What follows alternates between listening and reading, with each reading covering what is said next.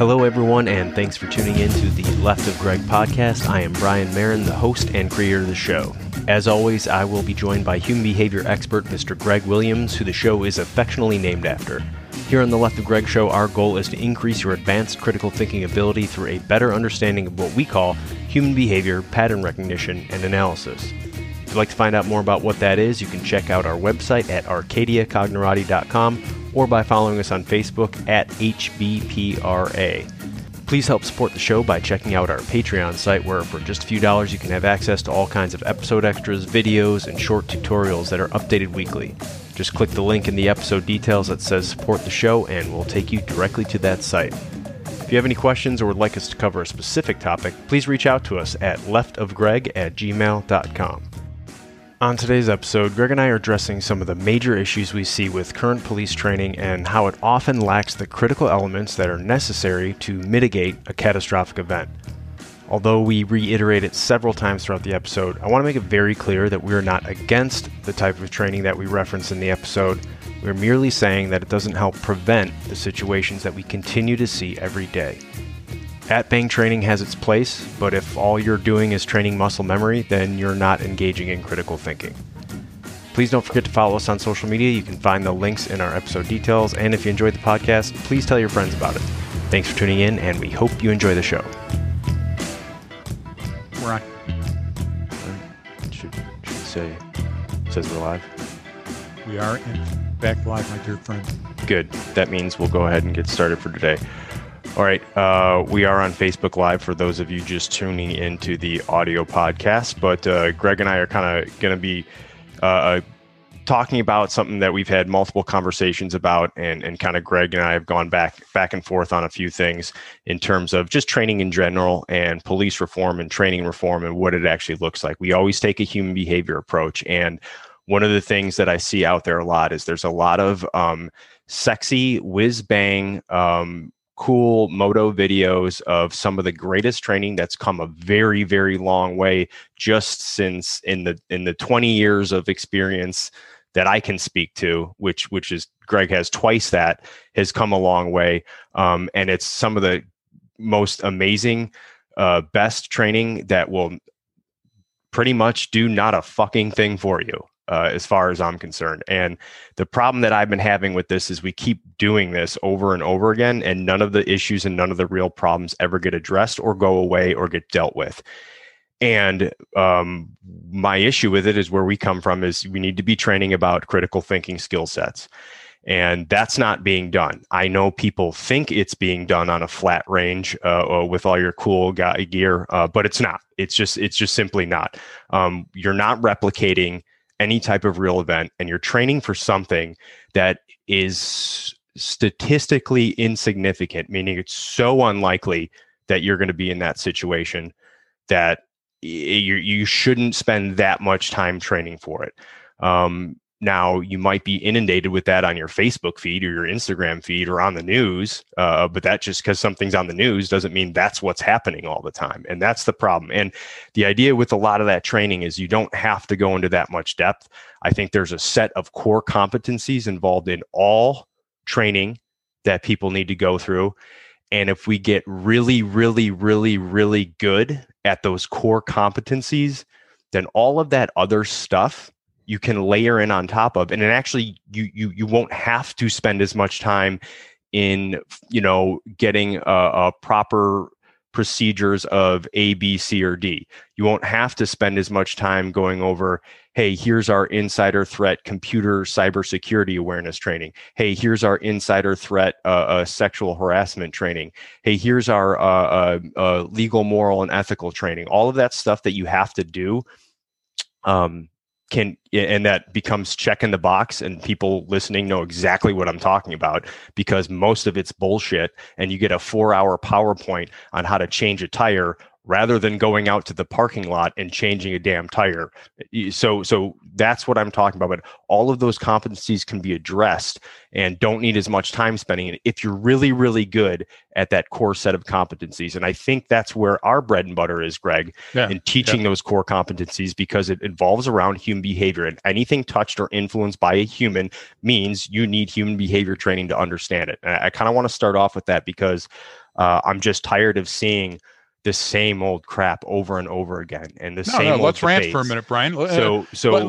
We don't ever really do that because we have a clear message we're trying to get across. But at this point, I think the only way for us to cut above the bullshit noise is to really lay it out there. And the problem is, all of these people that are doing this training are really, really good at what they do. And they're right, meaning what you're training and teaching on that range about your high speed stuff. Yeah, it's fucking incredible. It absolutely is. And I'm not going to argue with that or say you're bad at it or anything.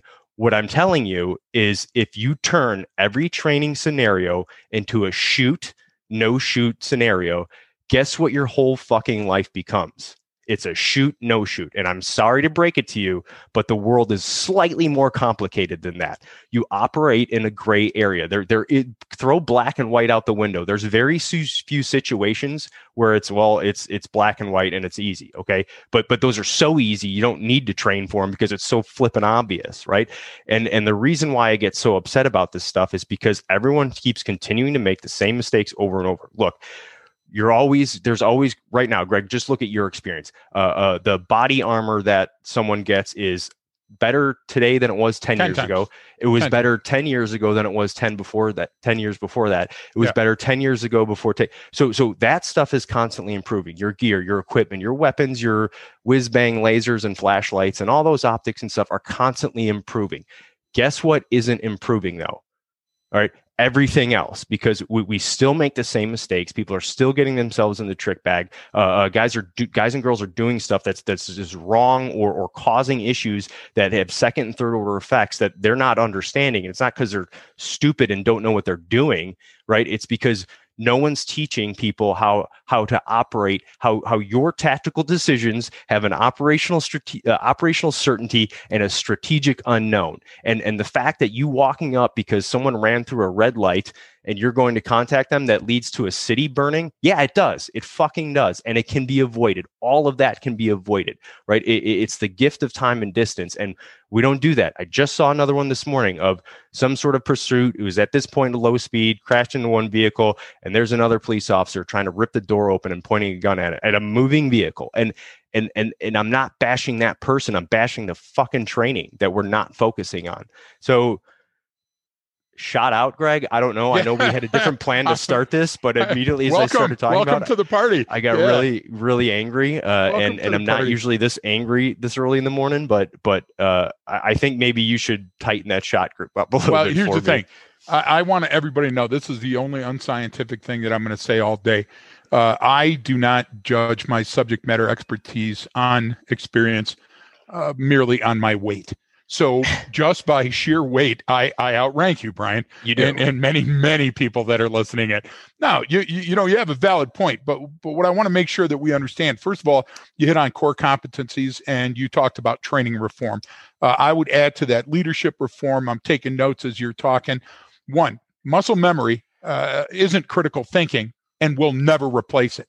And with your every tactical decision creates an operational certainty. Let's just break that in half and a strategic unknown. The second half, that means that all the amazing tactical training in the world will not increase your survivability one iota, as much as the equal measure of increased critical thinking training. In other words, the training for the real event has to have the brain training component, the human behavior component, not merely recitation of TTPs. Right. And if you have a channel, a lane that is called the IED lane, and at the end of it, there's an IED, you're not doing yourself any favors, Brian. So I'm seeing guys do magic on I spend so little time on the internet, I have to tell you, aside from that certain site, the pay site, but we won't talk about that because your OnlyFans account? Yeah, exactly. So the idea, though, Brian, is that I spend very precious little time. But people are always sending me videos and outtakes of videos and saying, what do you think? Speculate on that, fat man. And I'll tell you this, okay? So Wisconsin just got the news that the officer-involved shooting that left a young man paralyzed. Okay, they're not going to prosecute the cops. Well, first of all, let's take that out of your lexicon. So the Southern Poverty Law Center will come in and say the whole reason that they're not doing it is because it was racist, hidden racism, secret racism, whatever it is. Okay, stop for a minute. Okay, that could be true. Let's put that on a shelf with that could be true. Right. Let's don't. Then let's you're have not science sleeping off the table. Yeah, I'm not, and I'm not criticizing. I'm just saying, no. Don't lead with that.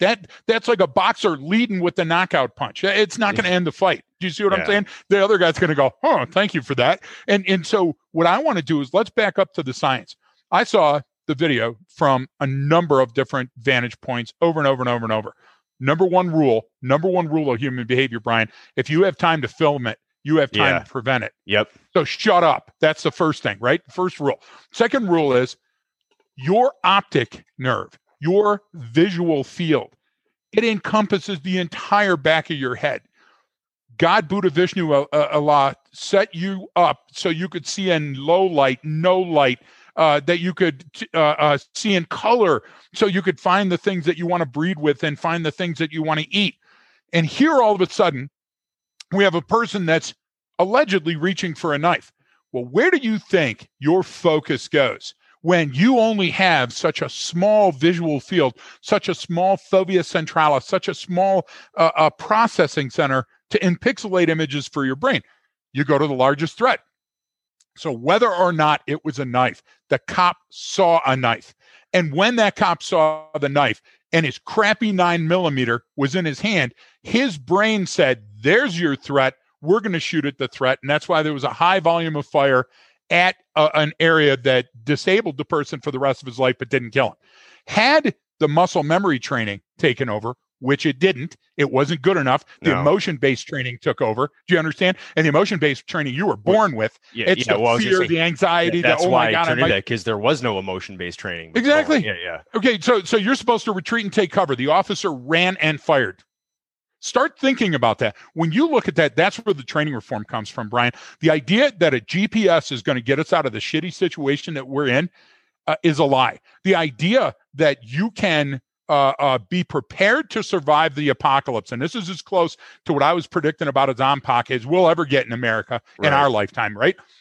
You have to live to use all that, what you call whiz-bang stuff. So that double-barrel semi-auto shotgun with a right and left eject with the aim point sight, all of that horse crap is predicated on the fact that you wore your mask and you didn't get infected by your shitty neighbor and you're not dead now or sick, because you can't defend when you're dead or sick, Brian. You just can't, you know? So I'm with you. And I think the thing that gripes me the most, Brian, is when I see these people that are doing this. Look, you have a better chance of eating right, which is free, by the way, working out, which is free, by the way, learning CPR, how to use the Heimlich, basic first aid, stopping bleeding. I would invest in those things. And nobody's listening, Brian. We teach the simplest form of increasing resilience through advanced critical thinking by increasing how you predict danger. And Brian, the phone, you hear the phone ringing? You see what I'm trying to say? So I'm with you, but I don't want the trainers to take this wrong.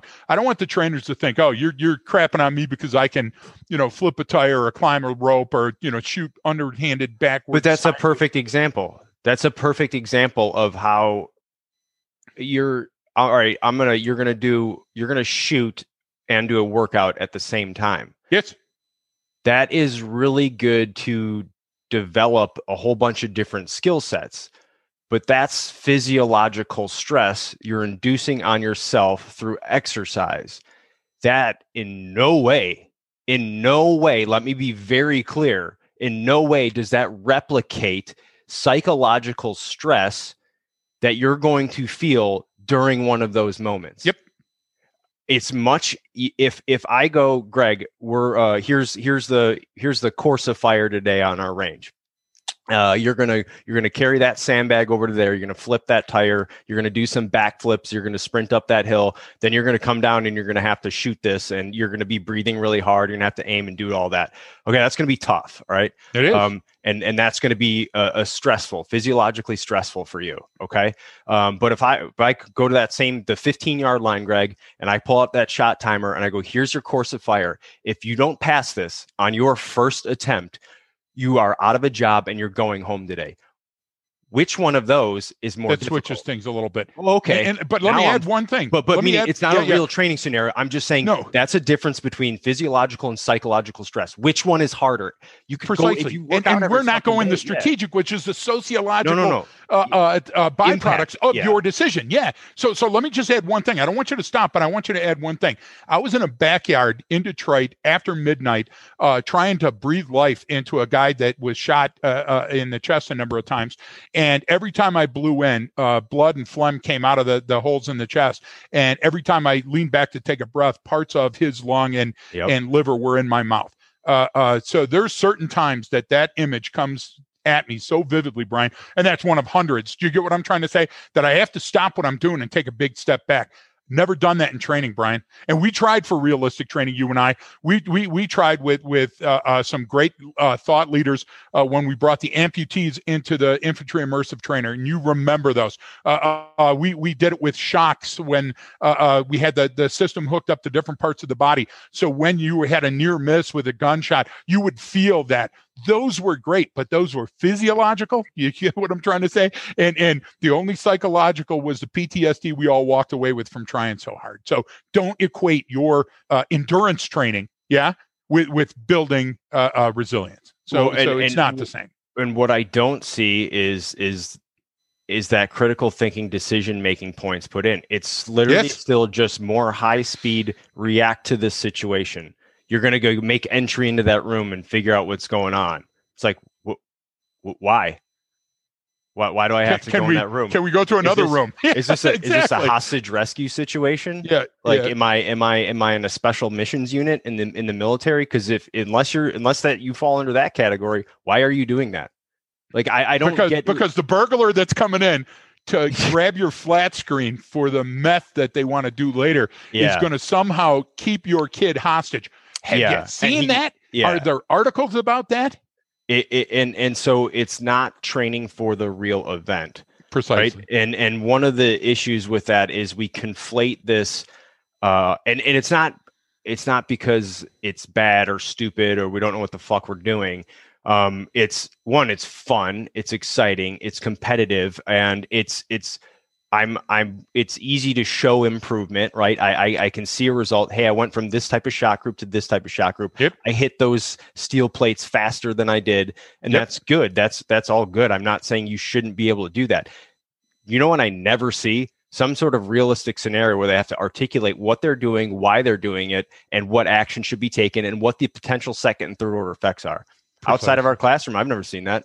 Yeah. And so the point is I'm trying to make here is you're spending all of that time, all of that money, all of that resources on something that you're never going to use. Or and I don't want to say it's going to be so it's so remarkable. Do you see what I'm trying to say? A one-off. Amazingly, it's not going to occur. The chances are so low. But Brian, if you can predict danger, you can avoid it. Okay, yes. And we're stepping away from that.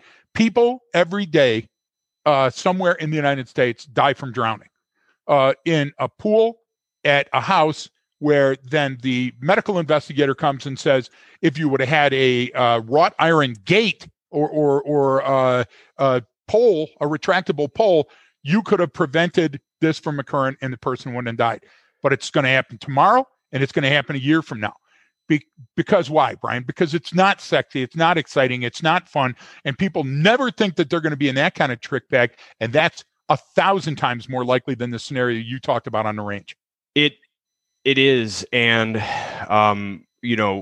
there's a number of reasons. You brought up like simple things. A healthy diet and working out and stuff is gonna is much better for you than doing all of that stuff, but how do we change this and how do we include this? Because I've seen people try to incorporate some sort of decision-making stuff, but it turns into a binary choice. It's A or B. It's shoot or no shoot. So what do you think is going to happen binary. when it's non-binary, like your sexuality, Greg? And thank you. So what I'm saying is that if you don't build that in and all you do is those reps like that, it's like you said, it's muscle memory. If you are relying on muscle memory, then that's all you will have. So that is all you will do. I saw this, I reacted. Well, hang on. Hey, hang on for a second. That's it. You just said yes. Stimulus, response. Stimulus, response. Stimulus. So you're an amoeba. Yeah, That's you it. get what I'm trying to say. You respond to the heat. Why are you here? Because we could build a robot to do that. Yep. And it'll come out with the same effect, and it'll be cheaper. I mean, so let me ask you a question, because you bring up such great points, Brian. One, I may never be able to outrun you or outlift you, but I can outthink you. Okay, that's huge to me. The other thing is you brought up the gift of time and distance. The further away I am from you, the harder and less likely it is going to be that you're going to best me. And when I pull into the Apple Garden or whatever damn restaurant, I'm in Gunnison, so there's no restaurants, and all the local stuff is wonderful, but it doesn't have those cheesy, you know what I'm saying, chain store appeals. When I pull up into the parking lot and I see a situation that could evolve or devolve into something I don't want to be in, I have a Perndle and I have a 6,000-pound vehicle, and I can drive away. Absolutely. Okay. And when I see these people and I see the reactions, let me disabuse you of the fact that the attack on Congress was different in some way, and that it couldn't have been predicted.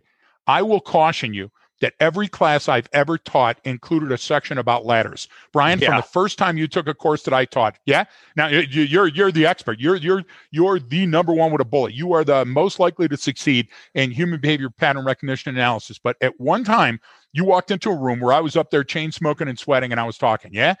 Did I not talk about ladders? Ladders create access. Ladders are hugely important, and when you see them, you got to do the math. Well, they saw ladders all over DC. They put them out. They did not put the two and two together. Am I lying?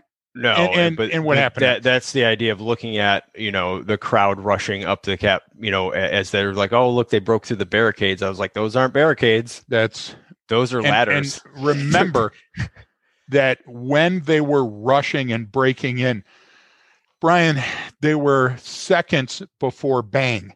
So that's all at bang. Left of bang would have been rolling the tape back and saying, hey, what's with the masked guys carrying the ladder? Do you see what I'm trying to say? And they're meeting with another group with a ladder. Are they repainting the Capitol today? So Brian, we talked about the RV and the camper, and we talked about the cooling sources and the venting and how one could easily be turned into a weapon. And then Nashville happens and everybody goes, well, these specialty vehicles.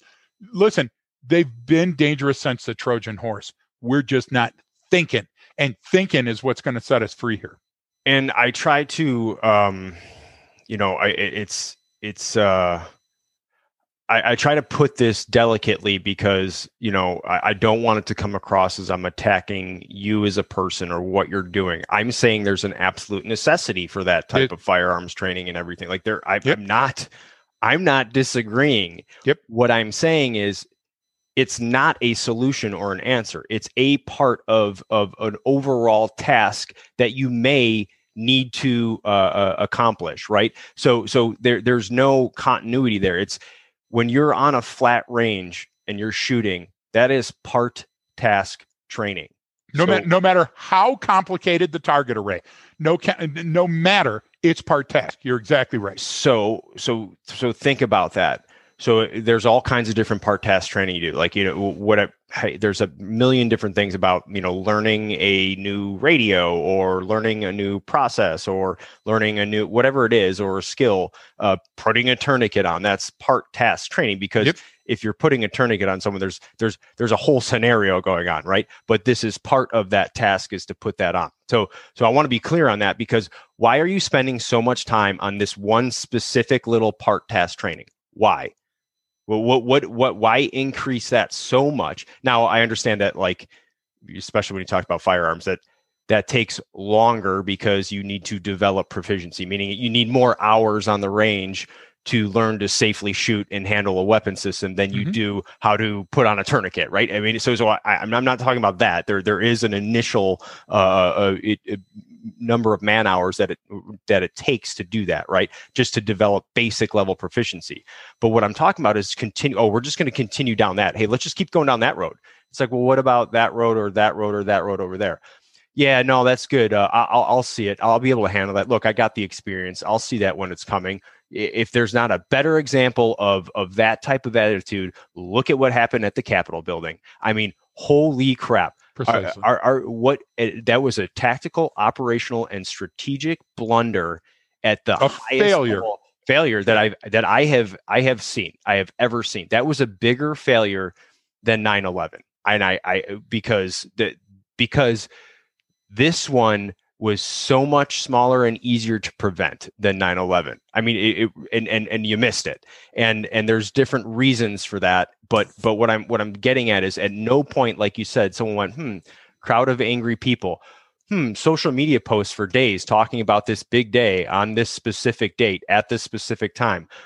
All these flyers being handed out to all these people. Now, there's all kinds of different groups in there. I'm not saying it was some super highly organized event. There was different actors in there. There was foreign intelligence services agents. There was homeless Pete out there. You had the dude ripping bong tokes in his car before he went out to the rally. You had very serious, angry people with legitimate reasons and causes to be there. You have a whole wide array of people, but what do you think is likely going to happen? Of all the potential outcomes, is on the list that they're going to come in here and attempt to do? Yeah, because once that spark gets lit. So at no point was there any type of critical thinking going on. But guess what? They had everyone in there. You had the response team with the Gucci gear and the nice weapon and the best optics on it. And even though they were walking up the stairs while another agent is shooting in their direction, I mean, if we keep going looking for a technological answer, this is what we're going to get. And when I say technological, a new weapon system is a technology. A new sight is a technology. A new piece of gear is a technology. And we go to that. And we never exercise our brain. We never engage in critical thinking. Or the what if game is so stupid and ridiculous that it becomes, well, what if a van full of machete-wielding midgets pulls up to the gate? It gets dumb, right? We don't actually do that. So why? Why can't we develop that, Greg? Because then what happens is we all bitch about the event afterwards and go, well, it's because of this, and this person didn't let me do my job, and this policy and procedure, and this senator or Congress. None of that's true. You're like, dude, that person wasn't even there. You were the one there. That person had nothing to do with it. So at a tactical level, you can't control all those contributing factors of our national policy on whatever, but you can control it on the ground in your life, and you can articulate it. So we don't ever do that. And that's my problem, is we don't do these type of training scenarios where we engage the brain. We engage muscle memory after muscle memory after muscle memory, and that's it.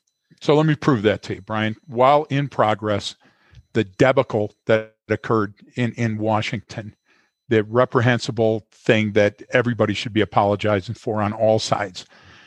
I sent you, Shelley, and Sean Clemens a photo of a highly trained person who has been training their entire life for this exact scenario at this moment to prevent it. And at that stopwatch second in time, the person's carrying their ASP baton and their handgun. And they're offhand while talking on the radio, okay? And so is mission ineffective with all three of them. And let me be very clear.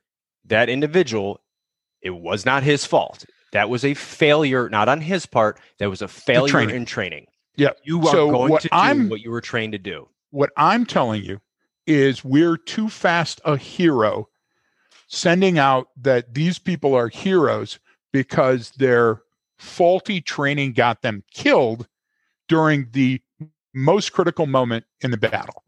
And people are going to vilify me for saying that, Brian, but because you die, simply the fact of dying doesn't make you a hero. Do you get what I'm trying to say? Right. And if you died for something that wasn't noble and you weren't moving the dial or saving a life or doing something, I suspect that what'll happen in 100 years is what's happening now.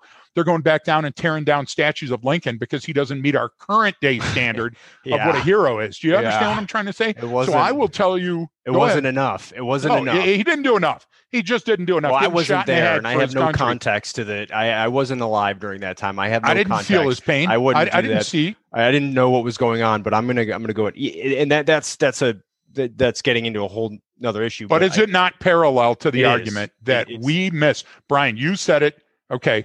First of all, let's talk about coppers.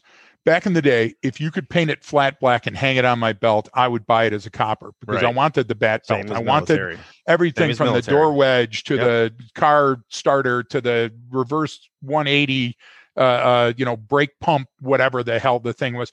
I wanted all of that. Why? Because I didn't know, and I was anxious. I didn't know what I needed in all these situations, so I'll carry everything. Well, we learned a long time ago that's not a very smart way of doing things. So then what happened is we said, okay, holsters are getting ripped off to coppers. Their guns are being taken. They're killed with their own guns. Well, those are facts. You can look those up, folks. You can see when the U.S. Department of Justice found those numbers and instituted a training program for weapons retention and weapons disarming, because cops were being attacked in close proximity because they did not have the gift of time and distance.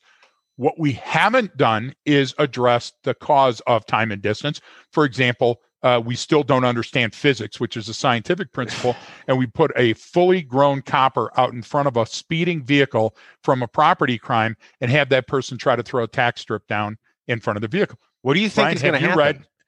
Well, I know it's happened, and you do too, because we read these dead cops. Year? How many just last year were killed in that exact specific, that very specific thing? Yes. I bet it was exponentially greater than the number of officers who were shot in a gunfight in the line of duty.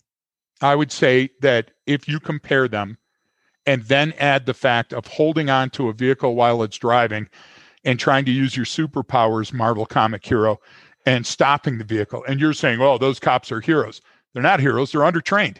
When you are hanging on to a vehicle that is pulling away, it has ceased being a property crime now and is going into the attempted murder, using a vehicle as an implement of a furtherance of a crime.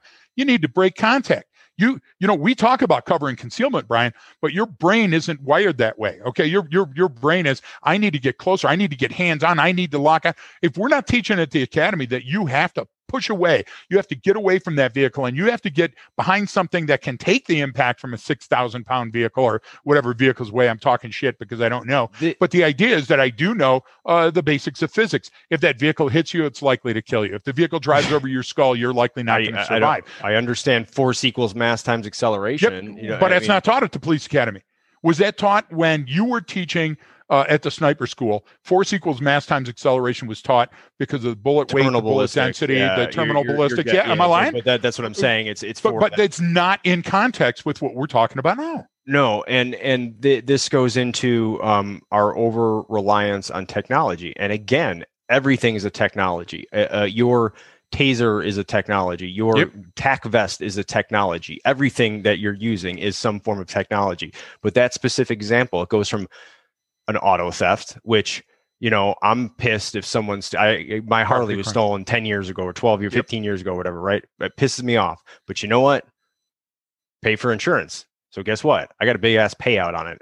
And actually, from where I bought it and what I put onto it is actually somehow worth more where I was living than what I paid for it originally. So meaning it's and is it worth a life on either side? No, because I just 2 days ago discussed where a vehicle owner tracked down his own stolen vehicle, and it ended up killing the likely suspect. So cops die and suspects die, and it's not worth it for a property crime. It's not. It's not worth it, and you're doing a simple cost benefit analysis, and the cost is not worth the benefit. That auto theft. This is where we get it wrong. We go, hey, we need all this technology to do all this stuff, yet you're still putting out literally.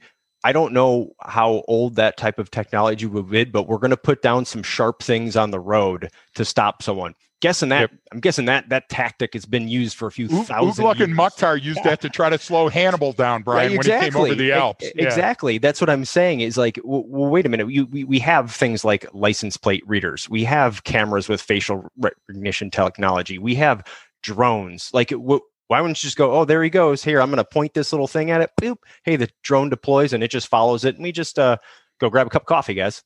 Like it's just this immediate emergent response to every single thing that happens, almost as if we never knew or had never seen this before.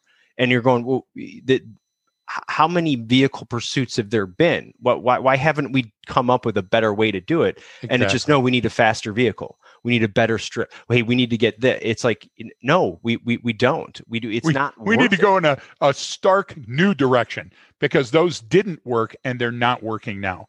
And creating a Pursuit Classic vehicle and putting different stripes and mag tires on it and stuff, you know what that does? That appeals to the adrenal cortex of the copper, who goes, "Ooh, got to have one." But that doesn't really promote a lot of critical thinking about payouts when the agency is sued for reckless or preventable death. No, and this is the issue, is what I'm attacking, what you're attacking is that process, right? The training process, the implementation of policies and procedures, and a whole bunch of other different things. Yep. So you go ahead and take your little bio break while I'll go on my own little give me your rant, Brian. I'll be right back. Little rant, as Greg has to hop off momentarily for you guys and girls following along on Facebook Live. And if you're listening right now, it's just a good point to mention. You can follow me. I'll have the link on there to come up live and engage in the conversation when it occurs. So Greg will be back in a second. But I just want to reiterate the fact that I'm saying that some of that training and stuff that I see is absolutely amazing. It's necessary, and people are really good at it. I've got friends that are some of the best shooters on the range I've ever seen, and can move and do all that cool high-speed stuff. But I've yet to see someone translate that over into an actual situation on a realistic scenario-based training. And I almost never seen that. I've only seen that a handful of times. And the reason why is we don't ever think all of this stuff through. That's why the person can't talk on the radio after one of these situations. They didn't train for that. That's why we're still running and jumping at moving vehicles, because no one trained to, hey, no, you get away from that thing. You don't go towards it, because everything in your primitive brain is screaming, there's the threat. There's what I need to do. There's where it is. But the problem is, just like Greg talked about right at the beginning, is you have a very, very narrow functional field of view. Okay. For a guy, it's about a quarter held at arm's length. What does that mean? That's your strong central vision. That's all you can see. The rest outside of there is visual and perceptual fill. So when everyone's heard the term tunnel vision, it never gets explained correctly. Anyone who's ever experienced that tunnel vision, man, that's all I could see right in front of me, and there was nothing else out there. Let me be clear. If you've had that experience, that's actually all you can ever see, even not in those situations. That is your central vision. Everything else around there is visual and perceptual fill. So back to the example that Greg brought up in Wisconsin of that police officer who chased that guy down and shot him a bunch of times. It's because that's all he could ever see was that threat. No one ever taught him stop, take cover, look left, look right, take in the whole scenario, take a breath. If you're constantly reacting to someone else's behavior or someone else's actions, you're never getting ahead of the curve. If all you're doing is chasing TTPs, those tactic, techniques, and procedures, okay, hey, they're doing this now. What's the big one? All right, they're stealing catalytic converters off vehicles again. Now that's a big thing because they're worth a lot of money, and they're taking a lot of actually I think it was the Ford Focus is the really easiest one to get. Now that becomes, all right, we got to protect this. Okay, by the time you've come up with some way to prevent that, they've already moved on. So you're always behind the curve. All right. And that's the issue with here. And yes, the catalytic converter theft and officer involved shootings are the same thing in terms of how we look at them in human behavior. Right. So that specific example of how that occurred in your strong central vision, that's it. You get locked in and that's all you can ever see. And that's why these situations occur. All right.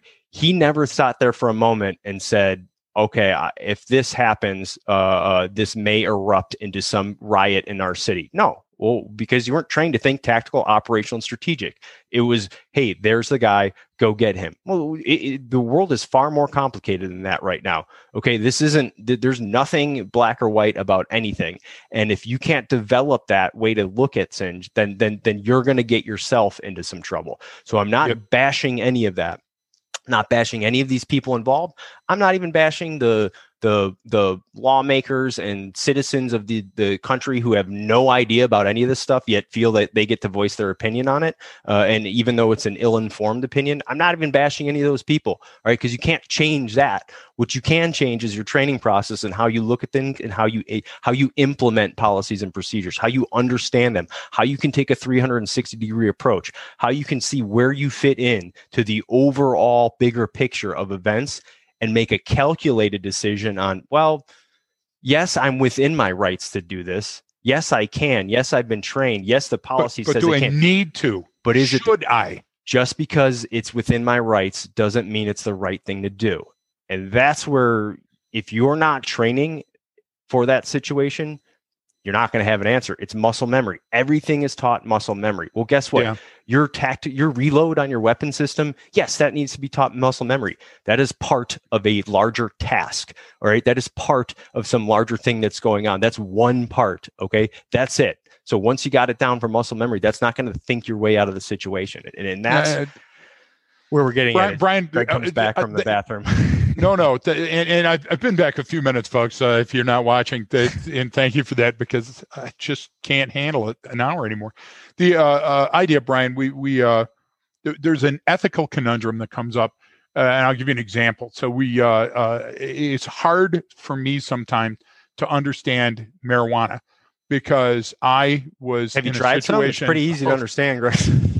Yeah, let me verify what I'm trying to explain. Yeah, I spent part of my life Colorado, trying to cure glaucoma. Yeah.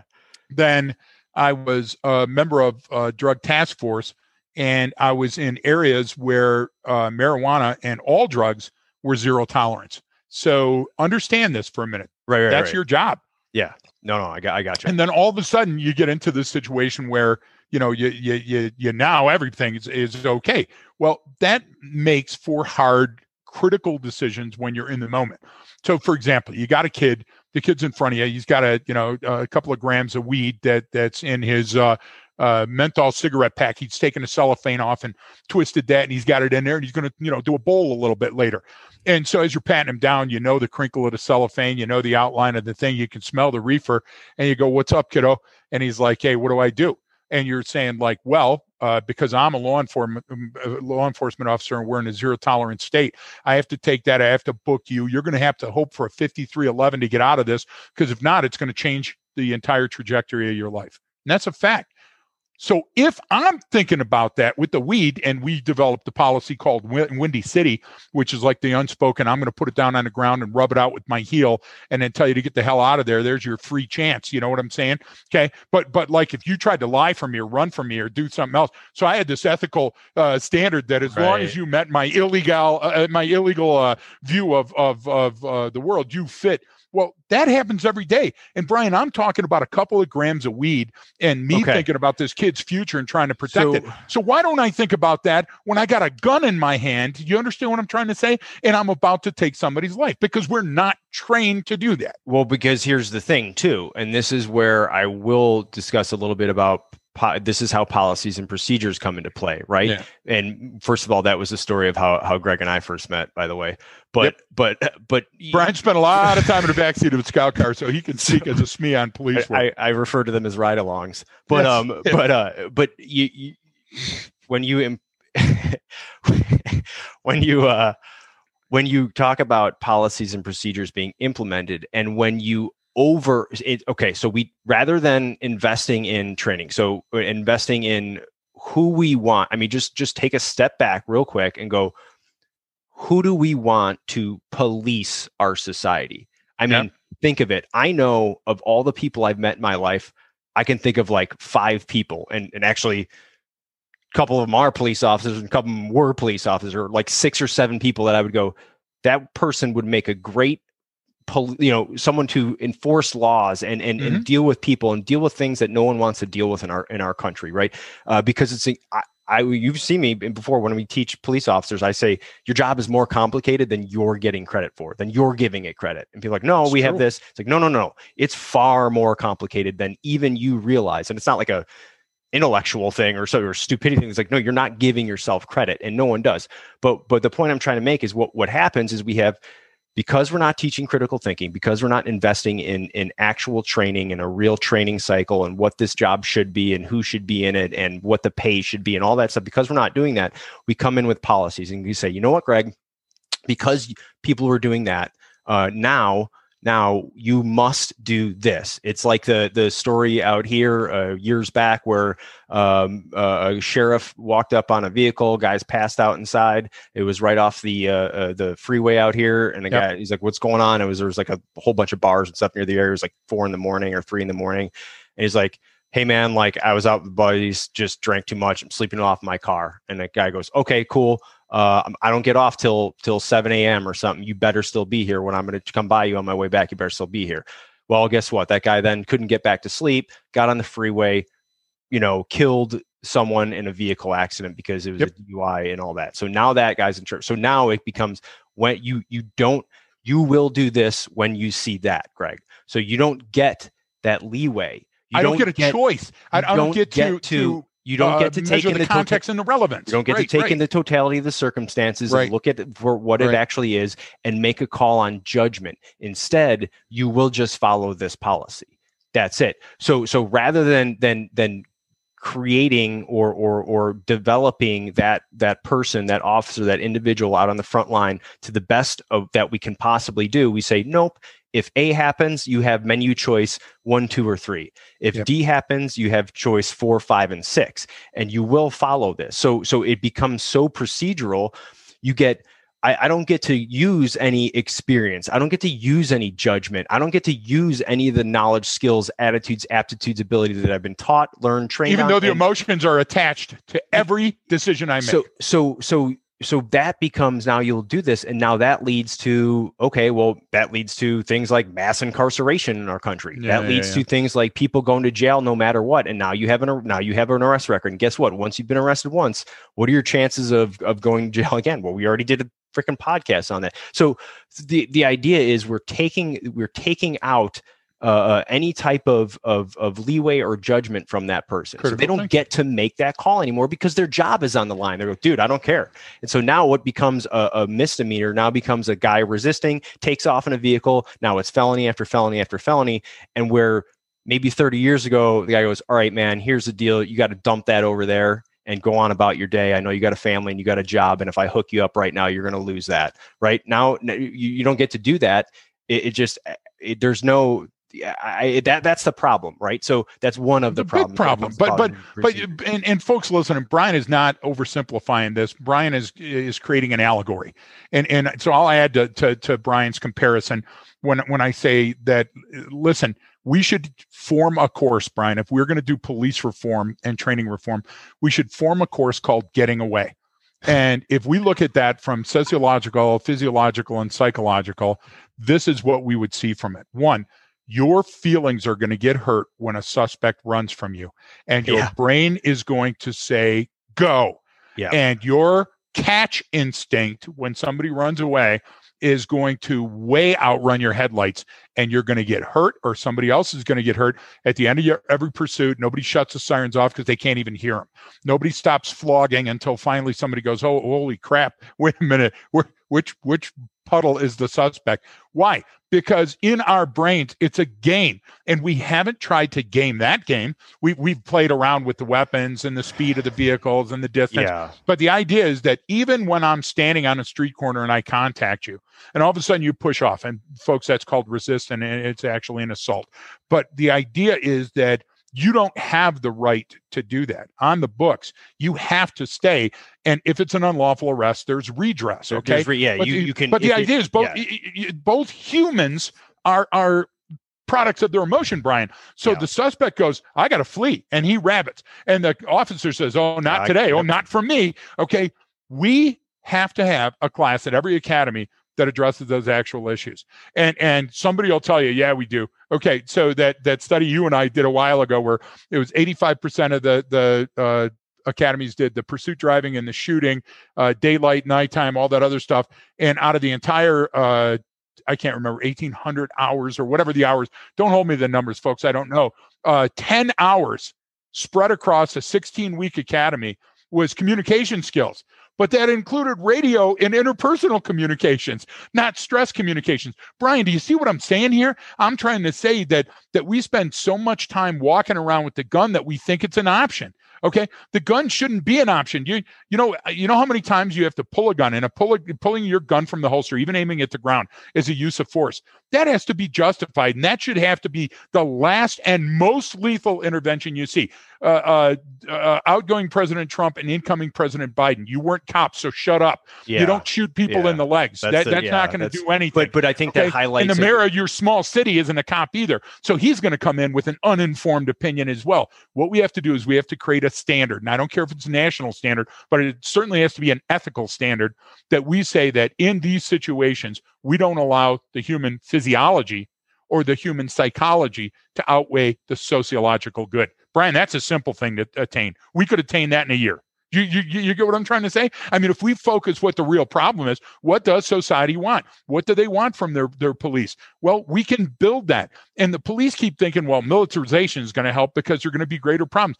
Folks, from Iraq and Afghanistan, they'll build a bigger bomb. Your MRAP isn't big enough for all the bombs. That's not the way, Brian. Technology is not the answer here. That's the chasing the TTPs. And then the solutions come in is this, okay, well, we got to learn about culture, and we have to learn about, different types of differences in different groups in your city and stuff. And my thing to that is, the cultural training I got before my first deployment to the Middle East was, hey, don't wave with your left hand because they wipe their ass, and don't show someone the bottom of your shoe. Yep. Good luck. Start a war. Good luck. Like, what the fuck is that? All right. And it's the same stuff. It's like, hey, you can't talk to this person that way because of, I need to know about this specific culture or tribe or whatever. And you go, no, you don't. It's like telling people, hey, look, man, it's going to be different when you go to Japan, and on the subway, they pack people in those things like sardines. All right. But that's just a cultural thing. I need to teach it. Wow, that's amazing. If you can't figure that out in the first 3 seconds you're there, you don't belong there. Like, you should take a bus. It's like, why is that important knowledge? Right. It doesn't matter, Greg, what your religion or skin color or language is. If I can't tell that you're getting upset and attempt to de-escalate it, then that's a problem, right? It doesn't matter who you are or what race, gender, sex, whatever you identify as. It doesn't matter. If I can't read a situation and go, hey, this is escalating, I need to do something to mitigate this from escalating further, right? That's what it is. That's a baseline to what I need to do. And when they talk about different type of, hey, we need more de-escalation training, Greg. So we need people to go, stop, calm down with that. Here we go. Now you're poking the bear. Because that's not de-escalation. One, that's a tactic. Okay, great. That seems pretty common sense to me. But what we talk about is a tactical, operational, and strategic approach to that. And that's taught nowhere. Nowhere is that taught. Turmoil. If you don't know what that means when it comes to sociology, turbidity, when you don't understand that in the psychological sense, if you don't understand how a mirage can occur in your brain, and it's called dissonance when you're in a situation that you don't completely understand. These are the things we spend so much time on checking the box, getting people to understand shit that is not going to help you save a life or save your own life or impact the future, because we're afraid and anxious of lawsuits and getting fired. And, the idea is that when Minnesota and Wisconsin both said, well, we're no longer going to listen to the police public information officer. Okay, there you go. So what we're going to do is we're not going to fix the news and what's problem with journos. What we're going to do is we're going to shut off the news and not listen to it. Okay, welcome to North Korea. I mean, you have got to do something in the human behavior realm, because humans come, Brian, you used the word snowflake the other day. You know that I've been using unique little snowflakes for 40 years in class, and now it's a thing. But you use it as the term of every snowflake is unique. We're all individual and different, right? Other people like now it's an insult. Yeah. So, but my point, and it's an insult usually thrown out by people who get who are the snowflake. Yeah, I know. so which is ridiculous and dichotomous and so revealing. But what I'm trying to say is, if you spend time, like, for example, understanding math, understanding physics. Those are quantifiable, and there's limits, and the Fibonacci sequence is repeatable. You know I was going to fit that in. I knew. Okay. But when we're talking about humans making decisions, Brian, every unique little human comes with a little backpack. Remember the little version of the hobo that you saw back in, 100 years ago, or Meet Me in St. Louis, the film, where they've got a stick over their shoulder with a little bag with all their belongings, and they got a 3-day growth of beard. Okay, When you take a look at that mental image, that little bag gets bigger and bigger during your life, and you bring all of that stuff with you, and they try to weed it out. They try to do these MMPI and psychological testing and all that other stuff. Which is the fact of the matter is that even though it's hidden, it's there, Brian. Yeah. Okay. And what happens the first time somebody pulls a gun on you and says, give up the cheese, all of those things are going to come into play. So realism in training doesn't mean that it has to be so real that you can feel, touch, taste, sense, all of the things that are happening, but it has to be real to your brain. And that's only probably 60 to 80% real. But the idea is thinking your way out of those a couple of times, like escaping from one of those rooms, not the type of room you used to lock people in, but the fun one that people pay to get into now and unlock. Yeah, she puts the lotion on her skin. But the idea, Brian, is that if we don't insert those components into every bit of training, if you're an edge weapons teacher, if you're a impact weapons teacher, if you're a pursuit driving or a defensive driving teacher, whatever you do, if it doesn't have an equal amount, and when I mean equal, I mean everything has to start and end with the human capital, the human domain, the human behavior, the scientific, then Brian, you're where we started again. You're pissing up a rope. You make a damn fine video. And the one that insulted me the most over the holidays is the 200 biggest ass kickers in America. We'll share with you on LinkedIn the brain scan, move with the kiss my ass. Come get some one. Sure. And the second part of it is I'll make this, Brian. There's a lot of people that talk crap all the time on their podcast. So here's an absolute certainty. Congress, Senate, been to the Rayburn building, know how to get there. If you guys want your people trained on how the human behavior works to sense make the predictors of violent situations, Brian and I will show up and do it free. We'll come there this week. All you got to do is pay our flight, put us up somewhere and feed us, and we'll come and we'll change your world by opening your eyes to how these situations develop so you can conduct predictive analysis in real time. That's the key, Brian. That's where the training reform has to come from, not holding my weapon, my ASP, and the radio all in the same hand and juggling and wondering why I look like such an idiot. And I'm not calling that guy out. No. He can only be the function of what he was taught. Right. Well, that's exactly it. He can only be the function of what he was taught. But you bring up a number of different topics, and that's, well, first of all, I don't worry about these people being upset that we're bashing, because one, we're not bashing them, and they're not snowflakes, so they won't care, right? It won't hurt them emotionally. If they're smart, they'll listen, just like we listen when somebody gives us good advice. Absolutely. So, but what you got into a couple different areas, and it, specifically when we talk about that critical thinking in science and math, we want simple answers, right? Everyone wants to go. That's the problem, though. There's no simple answer, but we want one.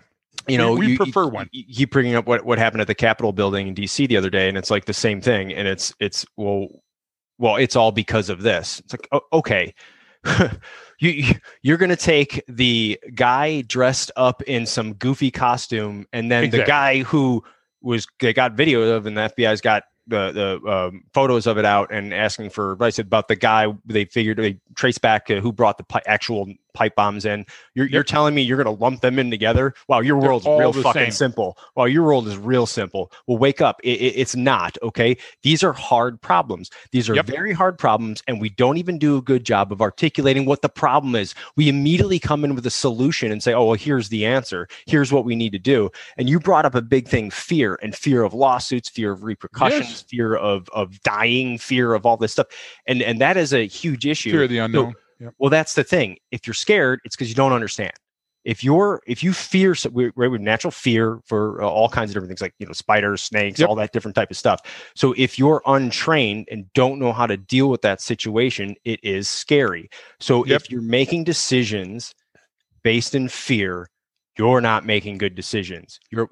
So Tommy Nelson, You're making good Brian, decisions for your own personal survival, and that's it. 40 years ago, being an on-duty roll call on midnight shift, my first night on the job, and Tommy Nelson must have been 300 pounds. His bullets for his 38 plus P had turned green and long, had become part of the dump pouch that he held him in with his crappy weapon. But he was a cop. He was back in the days of two-fisted, shooting, foul-mouthed, taking on all comers. And he stood up and he said, for the new kids in the room, because he talked just like that, he said, best advice I ever got as a cop, if you're scared, don't go. He didn't know what he meant, but he was right. Dropping gems, and we needed to pick him up. The idea is that your mental functions are going to be different. Listen, Brian, you've been in combat. I've got to tell you, there was a couple of times, and specifically one time when I was in Iraq, when the first sergeant was coming around and said, we're getting overrun, so grab as much ammo as you can and move, to the, and I was like, excuse me, I'm just a strap hanger. I'm not in this. You know what I'm saying? And I'm negotiating for my life, Brian. I'm saying, look, all you guys might die tonight, but I'm different. I need to go home. And that was a fearful thing. I live with that. Why, Brian? Because anxiety and fear comes from the unknown. The unknown comes from the outcomes of training that you learned that you can be a superhero and fight your way, shoot your way, impact weapon or knife, or drive your way out of any situation. My thing is that doesn't matter, because if you don't get into the situation, you change the calculus. So by conducting predictive analysis, you change for example, if there would have been surgical intervention at the Capitol from teams that said, listen, we're not going to just put up barricades and hold back the throng. We're going to take out that group and that group that have the likely means to carry out the threat that they're preventing. Brian, it would have had a completely different outcome.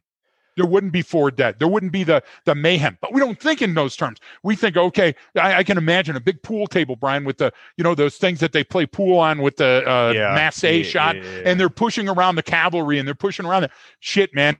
That ain't the way wars are fought. You get what I'm trying to say? These are communities of individuals, and our nation isn't at war unless the journos and the politicians want it to be. And we could have intervened if training was there. We could have intervened and stopped that before it ever turned into the situation it did.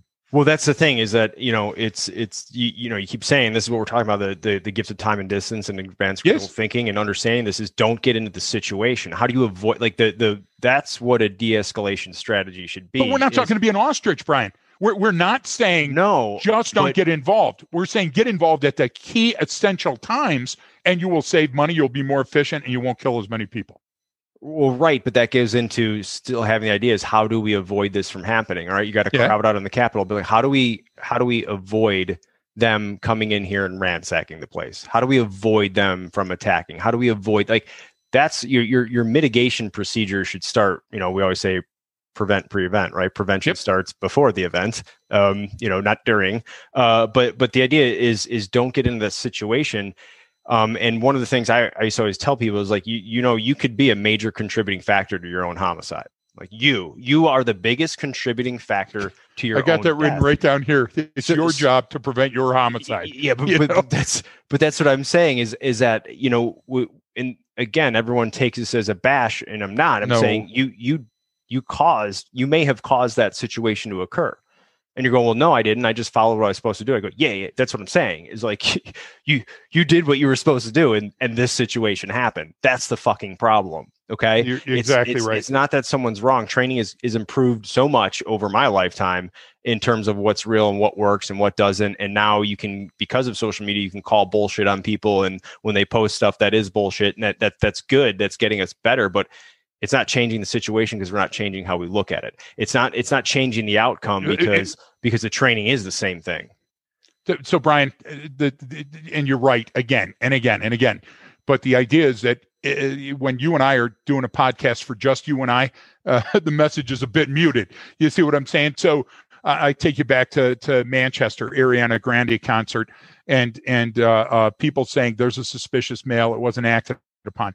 A guy bringing a suitcase into the concert wasn't acted on. Okay, so we talk about that one. We go back to the what was the guy, Aaron Hernandez, that was alleged to a shooting with and then they go through that entire thing and convict him, and they go, not the first. Oh, by the way, did you guys know that he'd shot a couple of guys? Yeah, in he this? killed the guy. And then they started saying, "Oh, it was the homosexual rage that did it." And then the other thing was, TBI, well, it was the brain injury. You remember so rough upbringing. Then it was, which is all great. It's all great, Brian, but that's us trying to name Sasquatch. That's trying us to account for the flare at the military base by saying it was a UFO. What we have to do in a clear light of day is we have to sit down with the ACLU and the Southern Poverty Law Center and the officers training councils in each of the 50 states. And what we have to do is, first of all, tabula rasa. We can't look back. You and I got in an argument with not an argument. We had a decision, a difference of opinions with a person that said, "Hey, we already got this.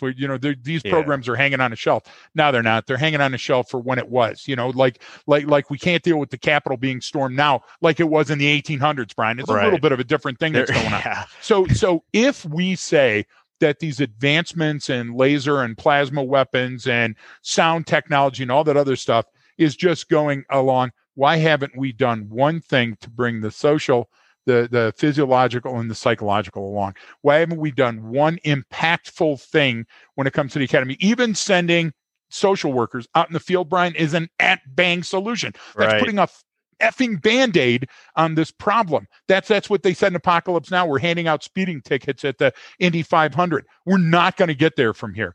We have to sit down with those thinkers, and we have to come up with the scientific solution, Brian. And the scientific solution is and was training, but it has to be a revamp of this age-old training that we envision. It's no longer viable. Well, that's the I agree. And the problem is there are advances in training, but the process is still the same. And that's what we do, right? We build a framework, right? We go, here's the framework. Because it's efficient. Well, but that's the idea. It's everyone wants that. Okay, if we just we just need to give these people some more training on human trafficking, and we'll solve that problem. It's like, well, yep.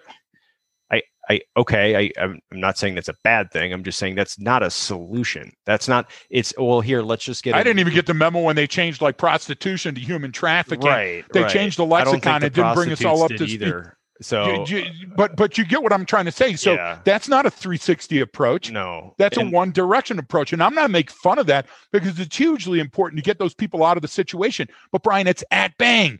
It's not solving the situation for the future sociologically or psychologically. No, it's a constant reaction to something. And that's where all these things come from. And the reaction is we don't ever want to go back and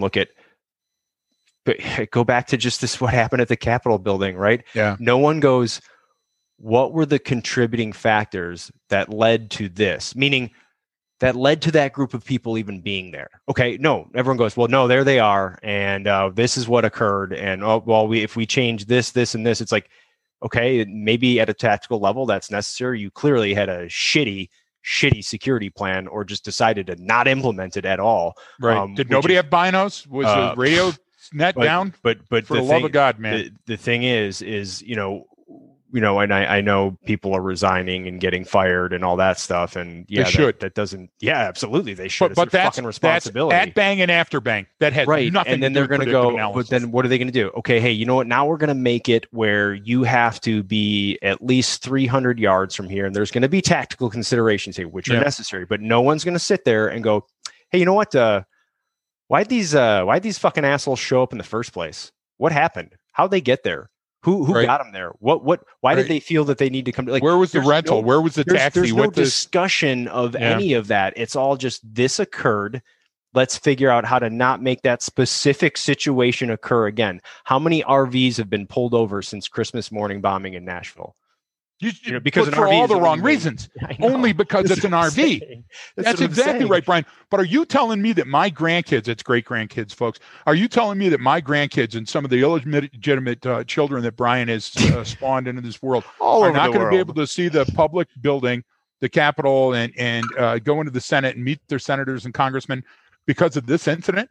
If Yeah. so, is that the result you were aiming for? Are you trying to weaken the fabric of our democracy? So my point, Brian, is that we can't have this pendulous response to all of these incidents. No RVs, no coolers coming into the concert. What we have to do is we have to conduct predictive analysis and be laser focused in our response.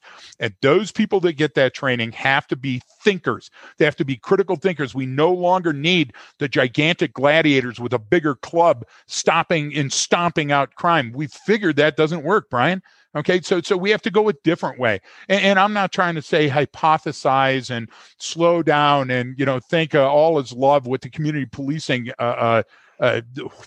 project that didn't do shit in our communities. Frankly, I'm talking about a thinking human being that's at the end of that chain, because always there's a human at the end of the chain that is going to change and adapt for the better by utilizing critical thinking skills. Brian, I would say this, and I know it sounds like I'm ranting, but I'm not. The idea is that I think that if a human being spent a quarter of the money that they spent armor guard and cameras and guns and upgrading the push bumper on their car for the Zompak, if they spent a quarter of that time and that money on getting the right training, their entire focus would change. The scales would fall from their eyes. They would go, wow, I can enjoy life and be safe and conduct predictive analysis and stop events before they occur. We can do it with a fire, but we can't do it with a wildfire. Why? Nobody's trying. Do you get what I'm trying to say? No, okay, so we could do it with hijacking airplanes, but we can't do it with turning airplanes into a lawn dart and burning them into a building. Why? Because we don't want to. If we want to, Brian, the answer is in science. The answer is in science and human behavior. When they're coupled, they're insurmountable. You can't beat them. Yeah, and it's extremely frustrating, and that's what this comes out as, is because how many times, and I keep picking on the range stuff and the shooting just because it's so easy to, and it's such a great but example. It's also so prevalent. Well, that's what I'm saying. It's such a great example of how these things go. I mean, you can pick a number of different areas and look at it the same way, but that one's just is so prevalent, and to look at it, and how many times where I have been in positions where it was as a tactical sort of training instructor to not you're the guy any of that stuff, but to show that, and you had guys that could just run a gun like you wouldn't believe and do all this whiz bang cool stuff, and I'm like, damn, like so impressed. And then when a situation in realistic some type of training scenario comes up, it's like, well, why did you do that, or what was that over there? Yeah, that dude is there's something up. Go on. Yeah, he's just acting, he's doing like no, not even a basic word to describe other than, well, he's acting shady. I was like, what's fucking hot out? And he's standing in the shade. You mean like Slim Shady? Do you mean he's acting like Slim Eminem? Shady? Like, is he exactly? Is he flowing over there? It's and we joke about this, but Brian, do we not attack people and their credibility when they start talking like that? And we go, but why? So prove it. So what? If you can't articulate your observations, there's a problem. Now, I'm not saying it's a problem with you. I'm saying it's a problem with the training you went through. If you can't tell me why you made a decision, you shouldn't be allowed to make those decisions. Right? I agree. You get what I'm saying? Is that's where it has to come in. Because of this, coupled with that, mixed in with this, I arrived at this conclusion. Now, if you arrived at the wrong conclusion, we can fix that, right? Yep. But meaning, if you can't even say what occurred, if you can't even explain that, then what are we doing here? So let me throw a clear sheet of acetate over your argument, and I'm going to start drawing on it with my vis-a-vis marker. Okay, one of these statements is true today.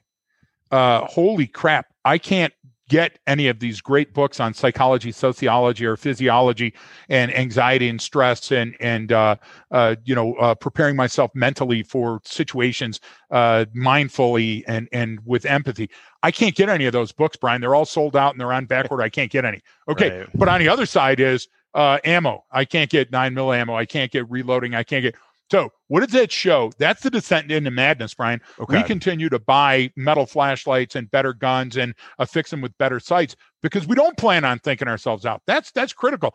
Going back to that Hernandez case, the lawyer on Hernandez's trial was the same lawyer for Florida female killed her daughter. Casey Anthony. Remember the Anthony trial? Okay. It was? So yeah. That's right. Same guy, Baez, whatever his name was the same dude. Okay. And there's one part during the trial, folks, everything you need to know. You can study. It's out there. It's out there. Go look at these things. During one thing, he says, hey, listen, if you can't put a gun in Aaron Hernandez's hand, he's not guilty. He tells the jury that. Then they got 100 hours of video from all different angles of his own home security that shows Aaron Hernandez coming out of his basement holding a Glock. Yeah. Okay. And it was at the same time that whoever he shot died and all this other stuff. Okay, Brian, if you take the argument that we're going to be able to fight our way out of this, arrest our way out of this, those are all lies. Way out of it. Those are all lies that your brain is telling you. Yeah. The answer is we have to think our way out of this, and we have to slow the F down. We have to take a gigantic look at the 360 implications. And people are going, that'll take time. Oh, danger one. Yeah, it will. It's going to take time, but the end product is going to be better. It's not going to be a what do you think? Hot shit sandwich. Okay, that's the issue, and it's always been the issue, Greg. It's never about money. Yes, the economy, this, that, whatever. Great. We're a rich country, and we spend money on stuff that we don't need and don't use and goes to waste. The money is there. It's time. You're exactly right. People are lazy. No one ever wants to take the time. And if you don't take the time, this is what's going to happen. And it's going to happen again and again and again. Happen. But we go, well, we can't fit it in because we're busy. But when are you not fucking busy? When is right, especially a metropolitan police department? Yep. Give me an example. For real lull that week. Give me an example of a time when you're not right. Busy. Okay, so that's not going anywhere. So let's just assume that to be, yes, you're always busy. I don't care. It's the same thing when people go, oh, I don't have time for the gym. I'm busy.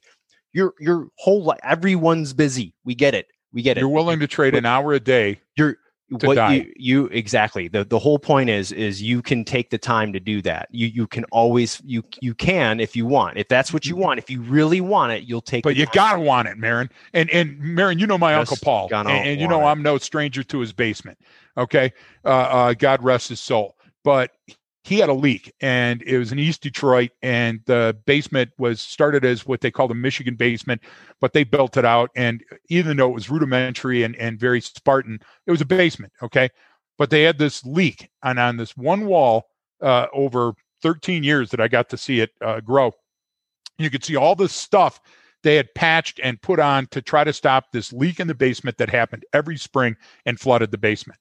Now, I asked the guy when I got older, I go, hey, what do you do for them basements? And he go, you got to go outside, you got to trench, you got to put the pea gravel, you got to do all that other stuff. I go, yeah, but my Uncle Paul, 13 years, he kept putting stuff on for that one spring that did it. And he goes, it would have cost a fraction, but it would have taken time.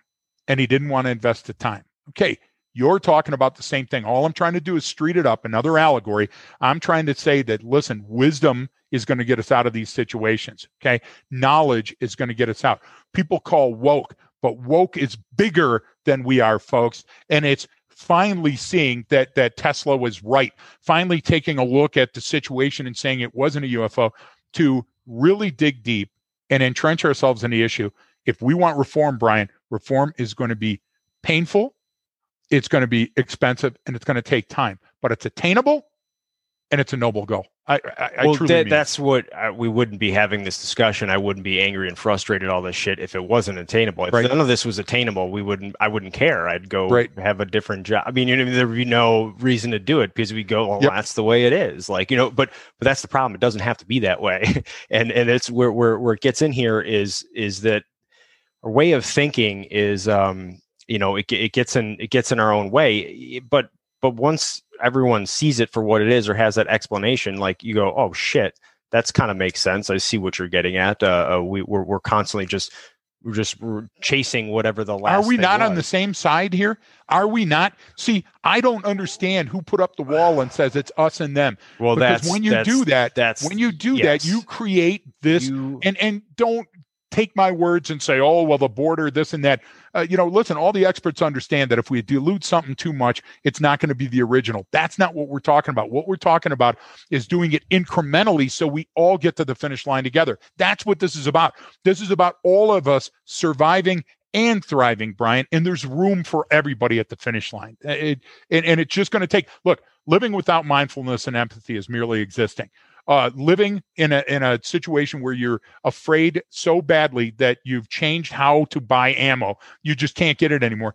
Brian, that's no way to live, man. And looking on the news and being scared shitless that the Capitol is being taken over. Well, that's the stuff. What I see with everything with some of the people walking out with just loaded up with full kit and M4s and sidearms and this, and I'm going, you are carrying more ammo and weapons than I have in certain situations in a horrifyingly don't say kinetic combat situation that could have been extremely deadly for me. And people died. Dangerous. Your friends died.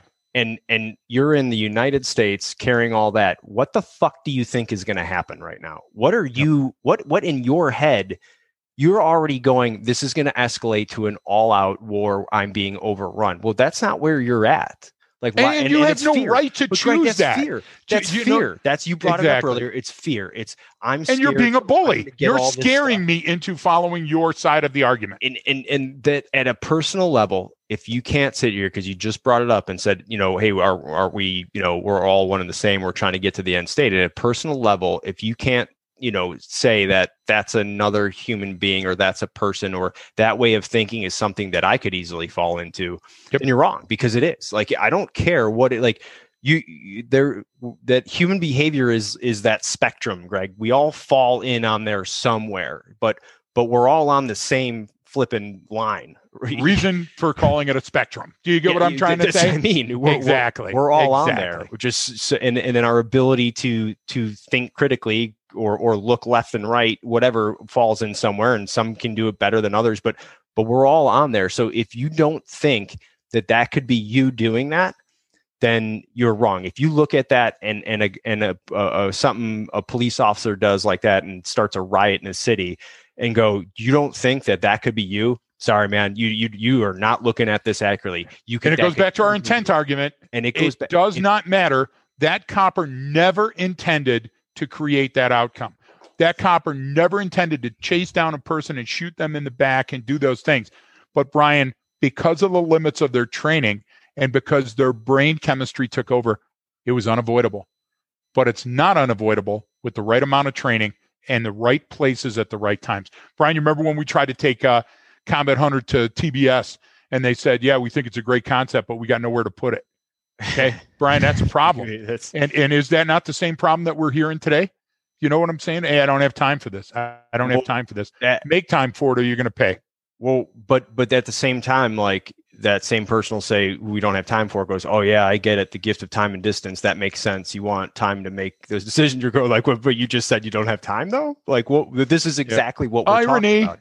Exactly. And I know that there's a lot of like, we're not oversimplifying all the different contributing factors to this, right? It's not what I'm. No, we're saying they exist, and we're giving a few examples to. We're saying they exist, Greg, and we're saying they're not as important as people realize. Like, meaning if you don't, you're never gonna get ahead of the curve if you're always reacting to what's going on, right? If you haven't been proactive, then you're never going to be. Like, it's a hard concept to understand, to look at it and go, oh, I see this happening, and then what people do, like, told you that was going to happen. It's like, okay, if you see this happening, come up with a number of responses to mitigate that outcome that you see happening. That's okay. What we're talking about. Listen, Major League Baseball, the best batters in Major League Baseball anticipate, they predict where the ball is going to come from before it ever leaves the hand of the pitcher, because there's not enough time between the release of the ball and the swing of the bat. So if that's fundamentally sound, if you can believe that, then you will understand the underpinnings of thinking and critical thinking and being able to predictive analysis on human behavior from a spectrum.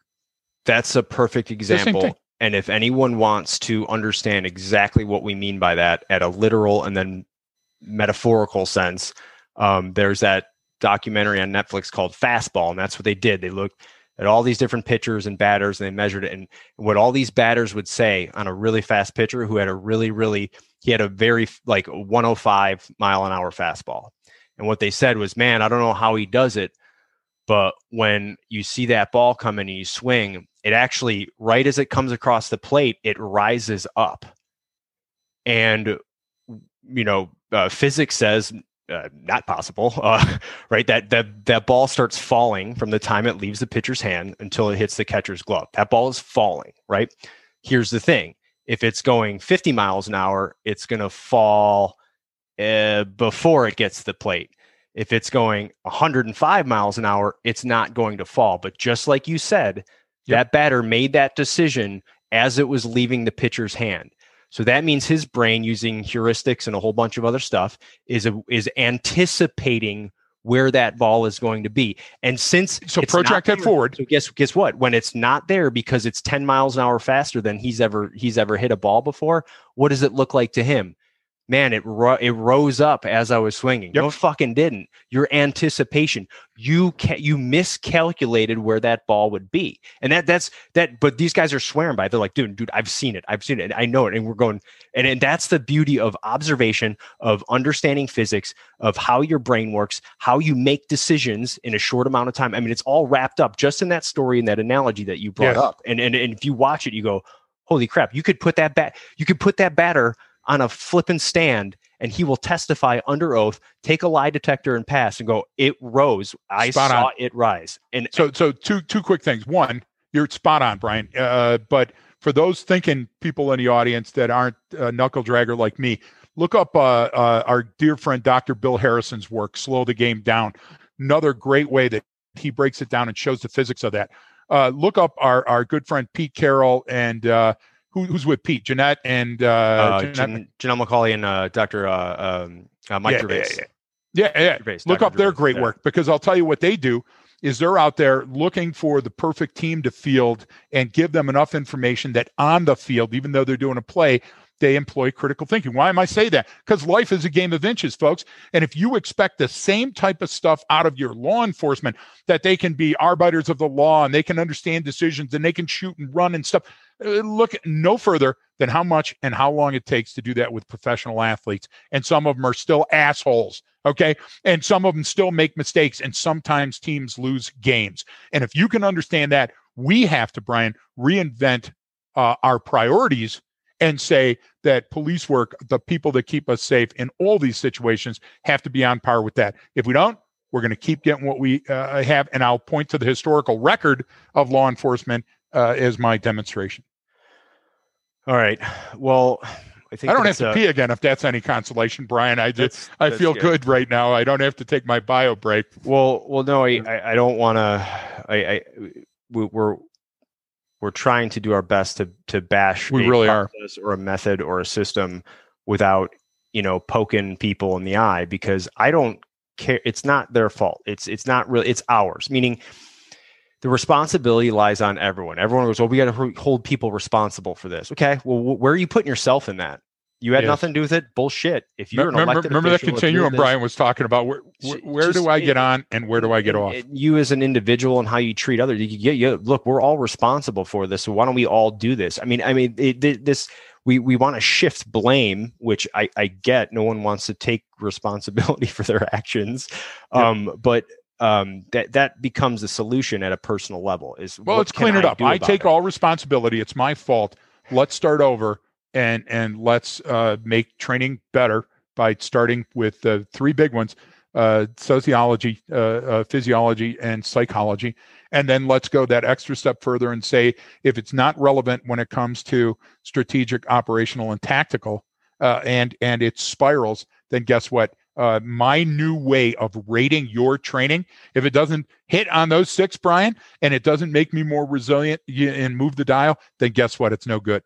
And I'll go on record saying that. Yeah. My thing is, I try to do it this way. If don't buy into the bullshit simple answer. Oh, well, Greg, it's all the left's fault. If these Dems weren't doing it, we wouldn't have this. Oh, Greg, it's all Trump's fault. He is the reason for everything that is wrong in the world. Get the fuck out of here with that. It's cultural appropriation. Brian. It's whatever. Oh, this is COVID. If it wasn't for COVID, if it wasn't for pandemic, then we. And I tell you, and all of that is the problem. Is these oversimplification, and we want the clickbait. We want to blame our situation on someone else. And if it was just this, Sorry, man. That's the easy way out. If you want to take that, well, first of all, you're probably not listening. You're not listening to this anymore, so I'm not even talking to you. And choose not to listen to Brian and I. And please take us off of your list. And choose to shut your mouth too, because don't ever think the easiest thing you could ever do is unfollow us on social media. You don't like what someone's saying, don't listen. Click. You don't like what you're listening to, go somewhere else. If you're searching just to confirm what you already believe, then fuck off, because it doesn't do anyone any good. Like, if you're not constantly questioning what you're doing and being critical, then there's no improvement. And that's not happening. If we could do that, if everyone did that on an individual scale and said, maybe I'm the problem. I love you, Taylor Swift. I'm not bashing on you, right? Maybe I'm the problem. Then at scale that helps. And the reason why we don't is just this, we're just getting thrown at it. And we're getting thrown at this crap at us all day long that it's easy to buy into. And these narratives are, and things are always more complicated. And these situations are always more complicated. So don't take the simple answer when someone's trying to sell you tickets or sell you an idea of, oh, it's just this. There's someone's profiting from that, and it's probably not you. So Brian, physiologically, you just gave off a great kinesic and a biometric. My brain Brian, folks, if you're watching, was so angry that he was rubbing his front of his head, and his prefrontal cortex is on fire right now because he's thinking of all these different angles, and he's frustrated. And that comes we through. Got to get it out, yeah. So let me add this: getting it out clearly is difficult, which is why I hate listening to the same shallow, pedantic. Over and over. But Brian, why did they limit? And I don't know the words, but there's like memes and Instagrams and Twitters and all those other things. I don't understand them. Yeah. I don't have any of them, folks. I don't even have FaceTime or whatever that's called that Brian's broadcasting this on.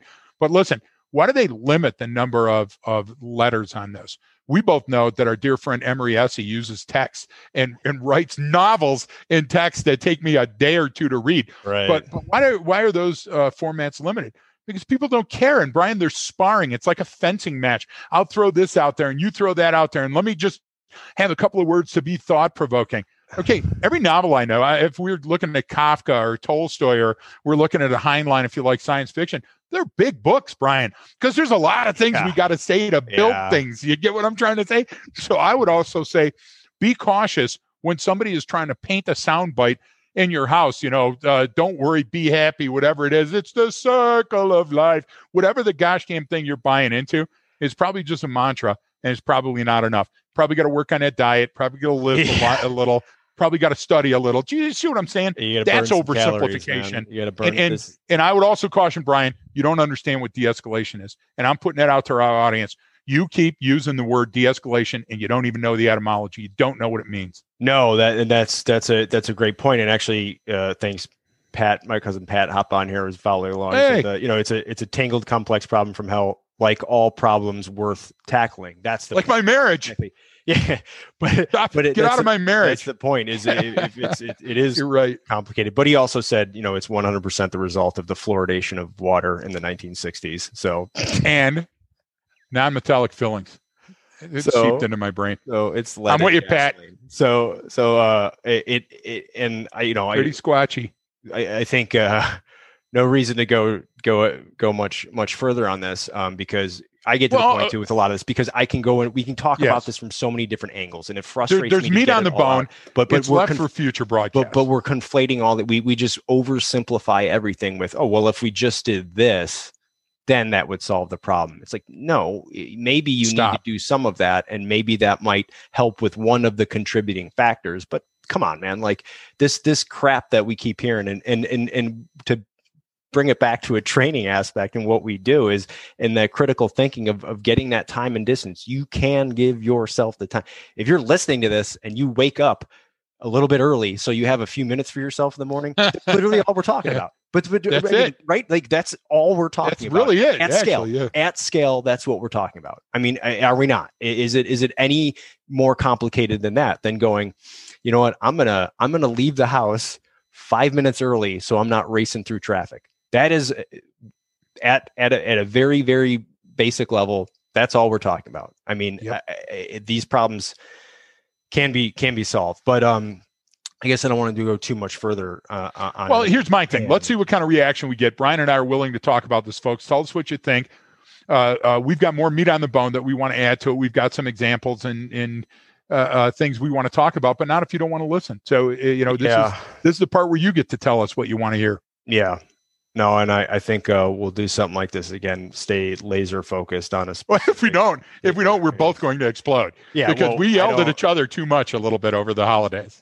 Yeah, that's true. That's true. I don't know. We've had plenty of these heated phone calls before. We said, why not try and do this and see what comes of it, because it'll help get the message out there a little bit more clear. One, if you're offended by anything we said, then you're the problem. You're the snowflake. I mean, because we weren't you're not listening. Because we're not intending to be offensive. We're saying we blamed it all on the training and the process and the methodology and the framework that isn't in place that should be, and we can fix it. And we're literally saying all of these contributing factors that people talk about are part of it. But there is no there. You have to build a method to deal with it. You can't come up with here's the shiny thing we need, Greg. Yeah, I got it right here. That's it. We just got this new whiz bang thing, and that'll solve the problem. And if we get past thinking like that, my pedometer makes me healthier, Brian. I've got that new wristwatch, that Fitbit, and it's going to make me smarter and stronger and faster. Yeah. And I don't have to do a thing. I just turn it on and change the batteries. At least some of the people follow along on Facebook Live. So do more. Session number 2. Your tangents are then another one. Your tangents are always relevant. Thank you for the Jacqueline, the belligerent bookworm, as she's known as, for following along. But yeah. So anyone, again, just for anyone listening, you can follow me on Facebook. The link will be in there, so you can come up live and just throw in your comments. And if they're good, I'll discuss them. If you're way off point, then I'll try and clarify, because we have had that issue, or insult you and hang up on you. People completely miss the intent and want to bring up their own agenda and comment along, and you're like, that has nothing to do with what we're talking about. But anyway, we're going to see that because we're open and transparent and allow anyone to come along for the ride. So thanks for listening. Thanks for watching. That sounded on Facebook salacious. He didn't mean it the way that came across. Hey, girls, we'll be back to pick you up later. Jesus Christ. I didn't mean it like that. I didn't mean it like that. But hey, if you're into that, write that too. We'll find out and change the next broadcast. Jesus, Mary. Put the lotion in the basket. So sure, I have ID. Can you help me move this couch? Exactly. So on that note, I think we'll wrap it up. But now I got to pee again. Yeah, I appreciate everyone for listening in and following along. Send us leftofgreg@gmail.com. Follow us on social media. We're getting more to the Instagram stuff. We're getting better at it in terms of kind of getting the message out there clear, and people are digging what we're posting now. So please follow along. It helps us out a lot. And always, if you have something specific you want us to cover, hit up leftofgreg@gmail.com, and we'll kind of pick it apart from our point of view. So thank you guys, everyone. And don't forget that training changes behavior. Thanks for tuning in, folks. If you would like some more information about what we talked about today, you can head to the Left of Greg Patreon site, where we've added some more information about what we discussed, as well as some examples of how you can practically apply some of the lessons learned. Please remember to tell your friends about the show and follow us on Facebook @HBPRA. Thanks again, and be safe.